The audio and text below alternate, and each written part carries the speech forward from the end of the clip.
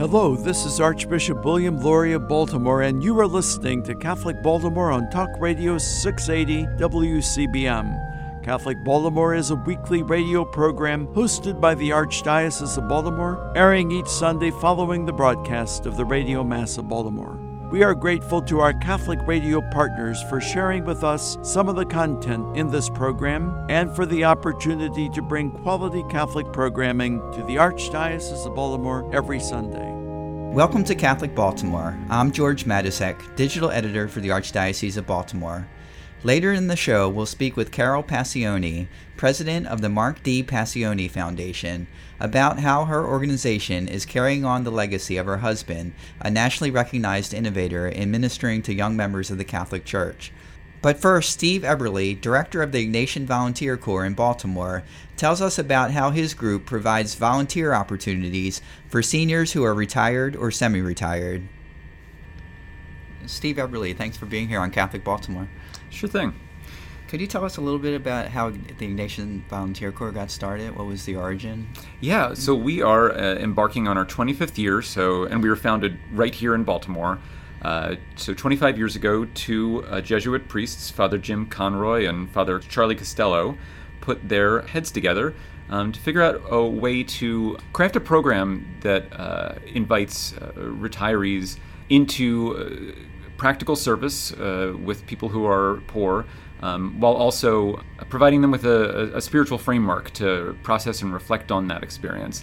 They were working with faculty and staff in Jesuit higher education and secondary education, as well as parents of Jesuit seminarians who were coming on retreats who were learning about Ignatian spirituality, and they would go on a retreat and they'd say, "Boy, this was really great. How come there's nothing like this out there for us all the time?" And so this Ignatian Volunteer Corps marries the service component of Jesuit education along with the spirituality of the Ignatian spiritual exercises. And this is geared toward retirees, is that right? Yeah, 50 and up. We recruit baby boomers and give them service opportunities. And what kind of service do they do? It's pretty broad. For everything from direct service to capacity building to advocacy. Our volunteers work 1 or 2 days a week with charities and nonprofits. Just as some examples, we have a volunteer named Bernadette who came out of the Career Development Office in community college system, and she's working at Sarah's House, a Catholic Charities placement, working with women there who are looking for jobs. She's helping them spruce up their resumes, work on interview skills, doing mock interviews, helping them dust off their soft skills. We have a fellow named Paul, who's also at a Catholic Charities placement. He retired from years of working in the legal field, and now he's at St. Elizabeth's Nursing Home in the pastoral care office, doing friendly visits and helping people get to daily mass and working with the residents there and with dementia. But then we've got Beth, who retired from the Maryland Department of State, and she had all sorts of experience in international affairs. And she's working at Catholic Relief Services, helping them develop partnerships between Catholic universities and colleges here in the United States and universities and colleges in developing nations abroad to connect faculty members on research projects, to create service immersion programs for students. So she's doing a lot of capacity building there. And then I think of Martha, who is working at GEDCO in advocacy. She just recently testified before the state legislature in Annapolis on energy issues, protecting seniors from energy scams. You know, those things that wind up on your electric bill that you didn't really sign up for and now you're paying for. So she's doing a lot of advocacy in those areas. And it's a 1-year commitment? Is that how it works? Or? It's a 1-year commitment. It's actually 10 months from September to June. We follow the academic cycle, and the volunteers have the opportunity to renew their commitment year after year.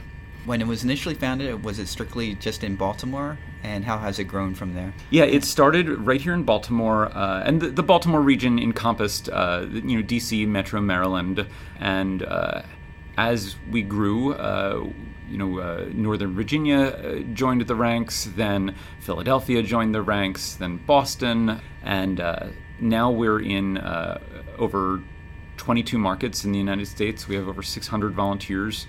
And right here in Baltimore, we have about 40 volunteers. And that's up a lot from, 5 or 6 years ago? How many? I just saw the paperwork yesterday. In 2011, we had 7 volunteers. Wow. So we're growing. Why is it so popular? What makes this program so special? I think there's a couple different answers there. One is demographics. 10,000 Americans turn retirement age every day. Baby boomers, sometimes they get a bad rap, but baby boomers are the service generation. These are the folks who founded the Peace Corps, who founded the Jesuit Volunteer Corps, VISTA. These are the people who invented service learning. And so I think baby boomers are retiring, and they're asking themselves, what happens next? They want to use their skills, they want to build community, and they want to grow in their faith. IVC offers all of those things. So I think that has been that's been a real gift. The other thing is people who come to IVC stay in IVC because of our spiritual formation program. We support our volunteers through monthly faith-sharing meetings, occasional retreats, and opportunities for one-on-one spiritual direction. Social ministry can be hard, and so having a place where people can come together and share their experiences and pray about those experiences and support each other really keeps them going. In what ways do you try to educate your volunteers on Ignatian values and Ignatian spirituality? The quick line on that is, St. Ignatius talked about finding God in all things. It's easy to find God in a rainbow or find God in someone you love. It can be harder to find God in a trash-strewn alley or to find God in a challenging interpersonal moment. But the first principle and foundation of Ignatian spirituality says that God created the world and everything in it for us so that we could get to know God better. So everything we see, everything we touch, every person with whom we interact, there's a moment in there where God is trying to teach us more about who God is. And so in our spiritual formation team meetings, we ask the volunteers, where are you finding God in your service? Where are you struggling to find God? We hope that through spiritual direction, if they choose to participate in that, they can work with their director to maybe see some patterns. The Holy Spirit's always trying to get our attention, and sometimes we just don't see it. And you sit down with a spiritual director, and they say, you've mentioned this 3 or 4 times. I'm starting to see a pattern here. So that's where we're trying to help the volunteers be more mindful, and just to see where God is calling them. Do you do anything with the Jesuit spiritual exercises? We do. We base our program off of Ignatian spirituality. We are really lucky to be here in Baltimore and have partners like Loyola University, Loyola Blakefield, St. Ignatius Parish, St. Alphonsus Rodriguez Parish in Woodstock. They offer retreats. They also offer opportunities for the 19th annotation and even the 18th annotation of the spiritual exercises, which is kind of like the beginner version. And so we can refer people into those groups. We have spiritual directors working with the volunteers on their own personal journeys. For our program, we focus on kind of a different theme every year. This year, our theme is Ignatian spirituality, which is pretty easy for us. Next year, we'll be focusing on social justice, and specifically, we've targeted the first principle of Catholic social teaching, the life and dignity of the human being, the human person. We're using that as a jumping off point for the whole year. And so in our opening retreat, we'll explore what dignity means. And in our September monthly meeting, we may look at environmental justice through the lens of human dignity. In October, we might look at workers' rights through the lens of human dignity, racial justice through the lens of human dignity. So we use that as our orientation and build from there.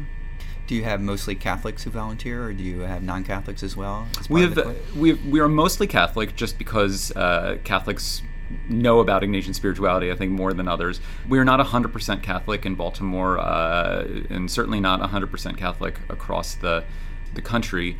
In Baltimore, our spiritual formation team, who's the crew who helps us plan our monthly meetings, actually one of our members is an ordained Presbyterian minister, and he's incredibly helpful in opening up our group and making sure we're accessible to everyone. We have about 30 seconds left. How can someone learn more about the Ignatian Volunteer Corps? We have a number of information sessions coming up. Our webpage, ivcusa.org/Baltimore, is a great place to learn about more information. Steve Eberly, thanks so much for being here on Catholic Baltimore. Absolutely, thank you. Steve Eberly is the director of the Ignatian Volunteer Corps in Baltimore. When we come back from a break, we'll speak with Carol Passione, president of the Mark D. Passione Foundation. I'm George Matysek, and you're listening to Catholic Baltimore. Catholic news from the Archdiocese of Baltimore and around the world with the Catholic Review. The coaches and presidents from Calvert Hall College High School and Loyola Blakefield echoed the point. The Turkey Bowl is about more than just football. While the Thanksgiving Day game is still nearly 8 months off, the hoopla began with a media conference led by students April 1st. The students who emceed the event, as well as the men who founded the Baltimore-based company that created the new brand, can attest to the game being just as much about community as it is about sports. None of the four made their mark in athletics, but all contribute to the sense of community in one of the state's most enduring sports traditions. The preparation for the Centennial Game will include a commemorative book and an October 11th social at Martins Valley Mansion. The game itself, with its traditional 10 a.m. kickoff, will be played November 28th. Loyola leads the series 49-42-8, but Calvert Hall has won the last 5 meetings. To read more on this story and many more, visit CatholicReview.org. From the newsroom of the Catholic Review, this is Emily Rosenthal. Do you want to know more about what's going on in the church and the world than you can get from your daily newspaper or local TV? Read the only publication in the Archdiocese of Baltimore that covers the church full-time, the Catholic Review. Pick up the print magazine monthly at your parish or have the Catholic Review delivered to your home every month. You can get fresh news every day online at CatholicReview.org. Subscribe to the Catholic Review e-newsletter for twice-a-week updates. Just text CR Media to 84576. Find our app on Apple and Android, and follow the Catholic Review on Facebook, Twitter, Instagram, and Pinterest. Wherever your faith takes you, Catholic Review Media is ready to inspire, teach, inform, and engage. Read it today in print and online at CatholicReview.org. That's CatholicReview.org.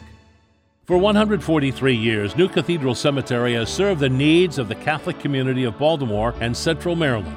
New Cathedral is the only cemetery owned by the Archdiocese of Baltimore and is the final resting place for many religious orders and famous citizens. 125 acres of rolling hills, trees, and beautiful monuments, the cemetery is an oasis of peace and tranquility and is located off Edmondson Avenue just outside of Catonsville. New Cathedral is dedicated to the task of tending to the mortal remains of our dearly departed and has many more years of available space. If you are in need of a burial site, vault, monument, or marker, or just a respectful location to place your cremated loved ones, our counselors will help you through this process and make sure the wishes of you and your loved ones are honored.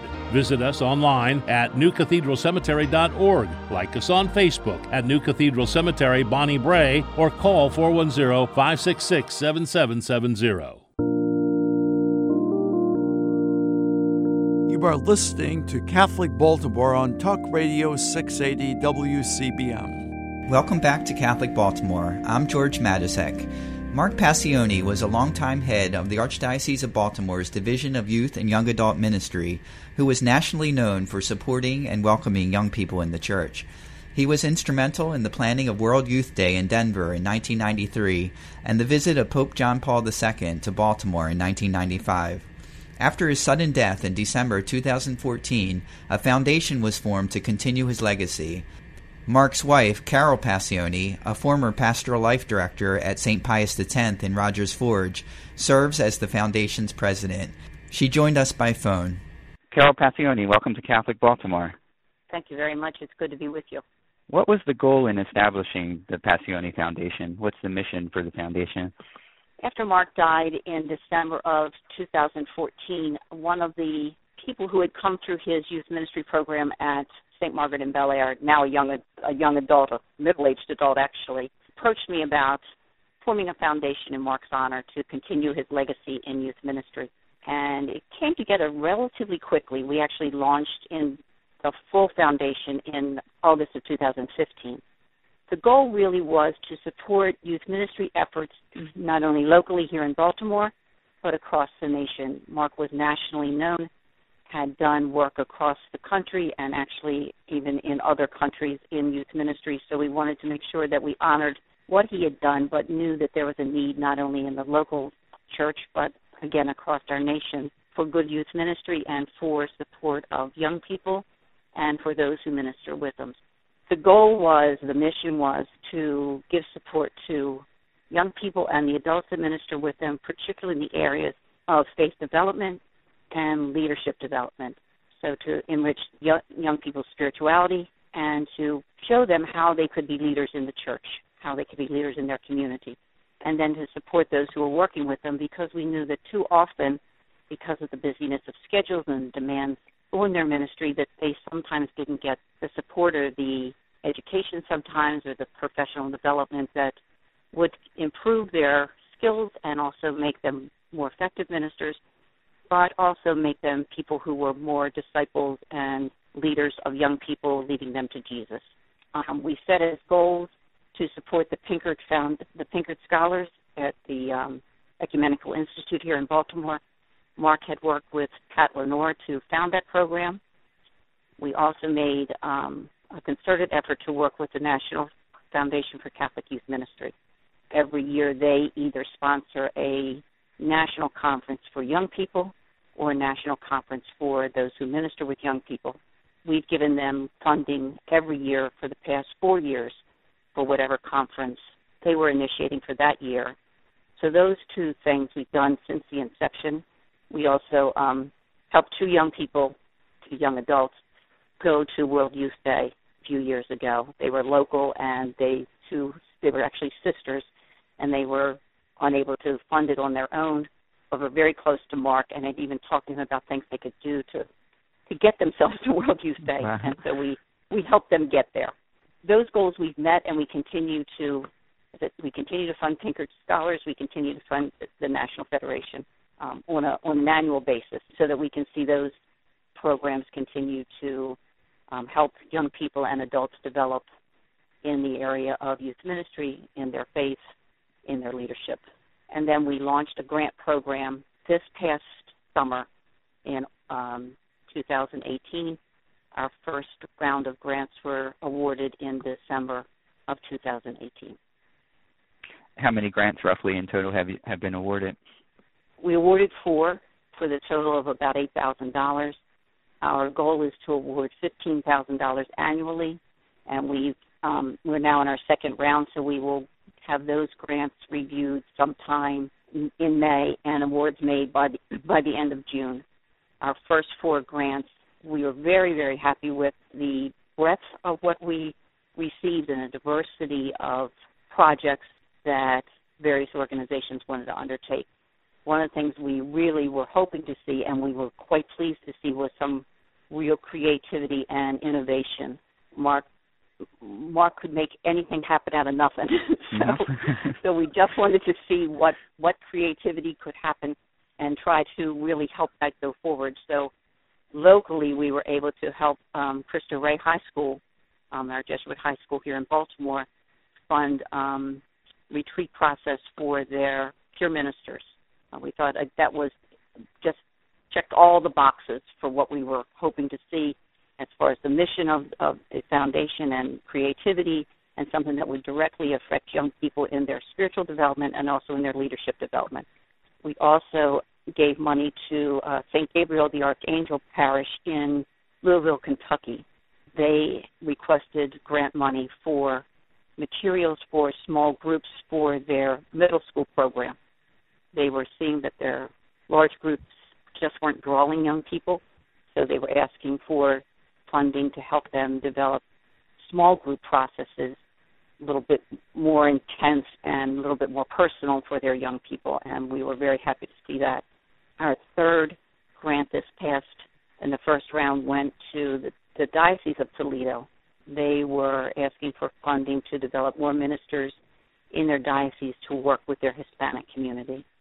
I believe that about 13% of their population in their diocese is Hispanic, and they really were trying to do some direct outreach to that population. And again, we thought that that was a very good use of the funding from the Passione Foundation. And the other grant actually went to fund a digital platform from USDCB, the Bishops' Conference, for a certification process for lay ecclesial ministers. We were able to give some funding to that, thinking, again, there's a wide-reaching way of helping those involved in ministry, lay ecclesial ministers, develop their skills further, get some more education, maybe network with other youth ministers or other lay ecclesial ministers. So we just thought that, again, that was really something that Mark would have thought was just a terrific thing to do for lay ecclesial ministers, and it met the goals that we had set for the foundation. The fact that we got a school, a parish, a diocese, and a national group we thought was just excellent for our first time out of the gate. So we're hoping that we continue to have that kind of diversity of request, and that we're able to do even more in the future with this grant process. We really had set the grant process up to happen in year 5. It happened in year 3, and we can only say that's because of the tremendous work of our board and the committees and the great generosity of people across the country to the foundation, that we were able to have the funding to be able to feel confident that we could launch and continue to fund, in multiple years for the needs that people would bring to us and the requests that they would bring from their grants. And you've also done some fundraising. I understand you have a 5K coming up soon. We do have a 5K trail run. This would be the second annual. We call it On Your Mark. And Dijon Vineyards in Hydes, Maryland, has been very gracious to us in letting us use their property to run on. We did our first one last year, and our second one is scheduled for April the 13th. Our start time is 10 o'clock in the morning, and it is a 5K trail run with a 1-mile walk.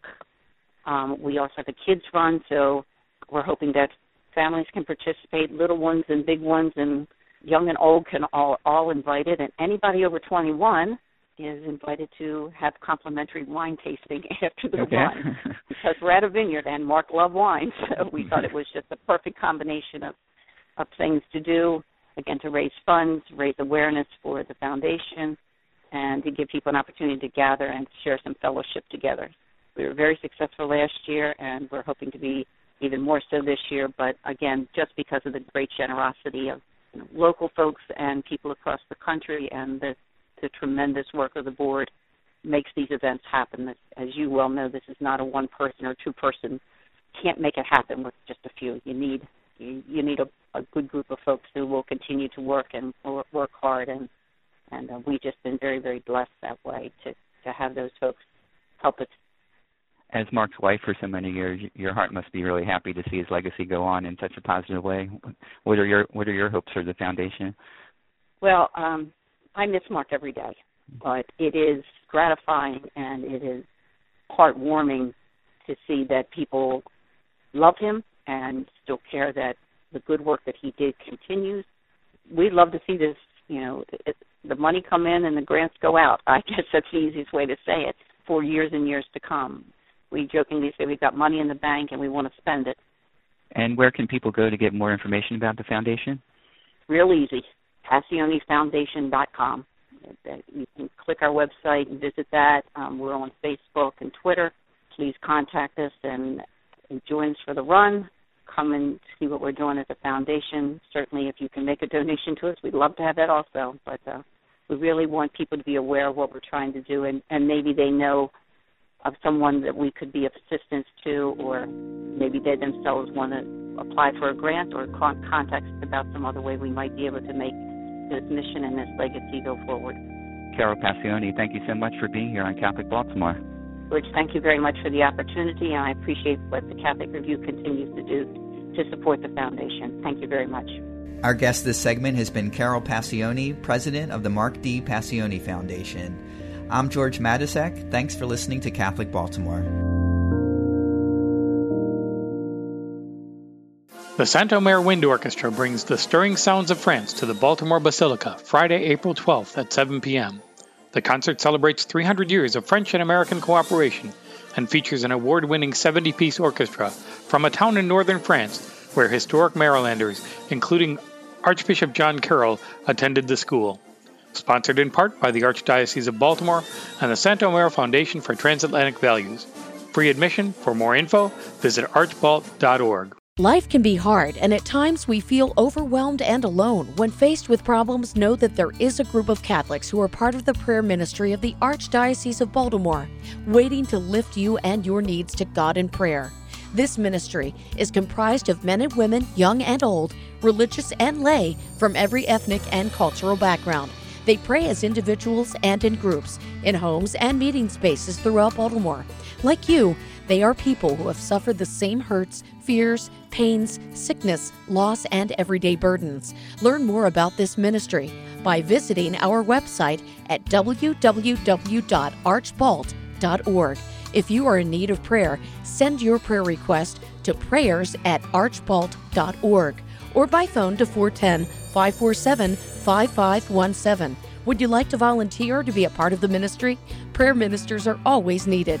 Please call or email our coordinator, who would be happy to speak with you. Thank you for joining us for this edition of Catholic Baltimore. As we prepare for the week ahead, let us do so in prayer together as one community of faith.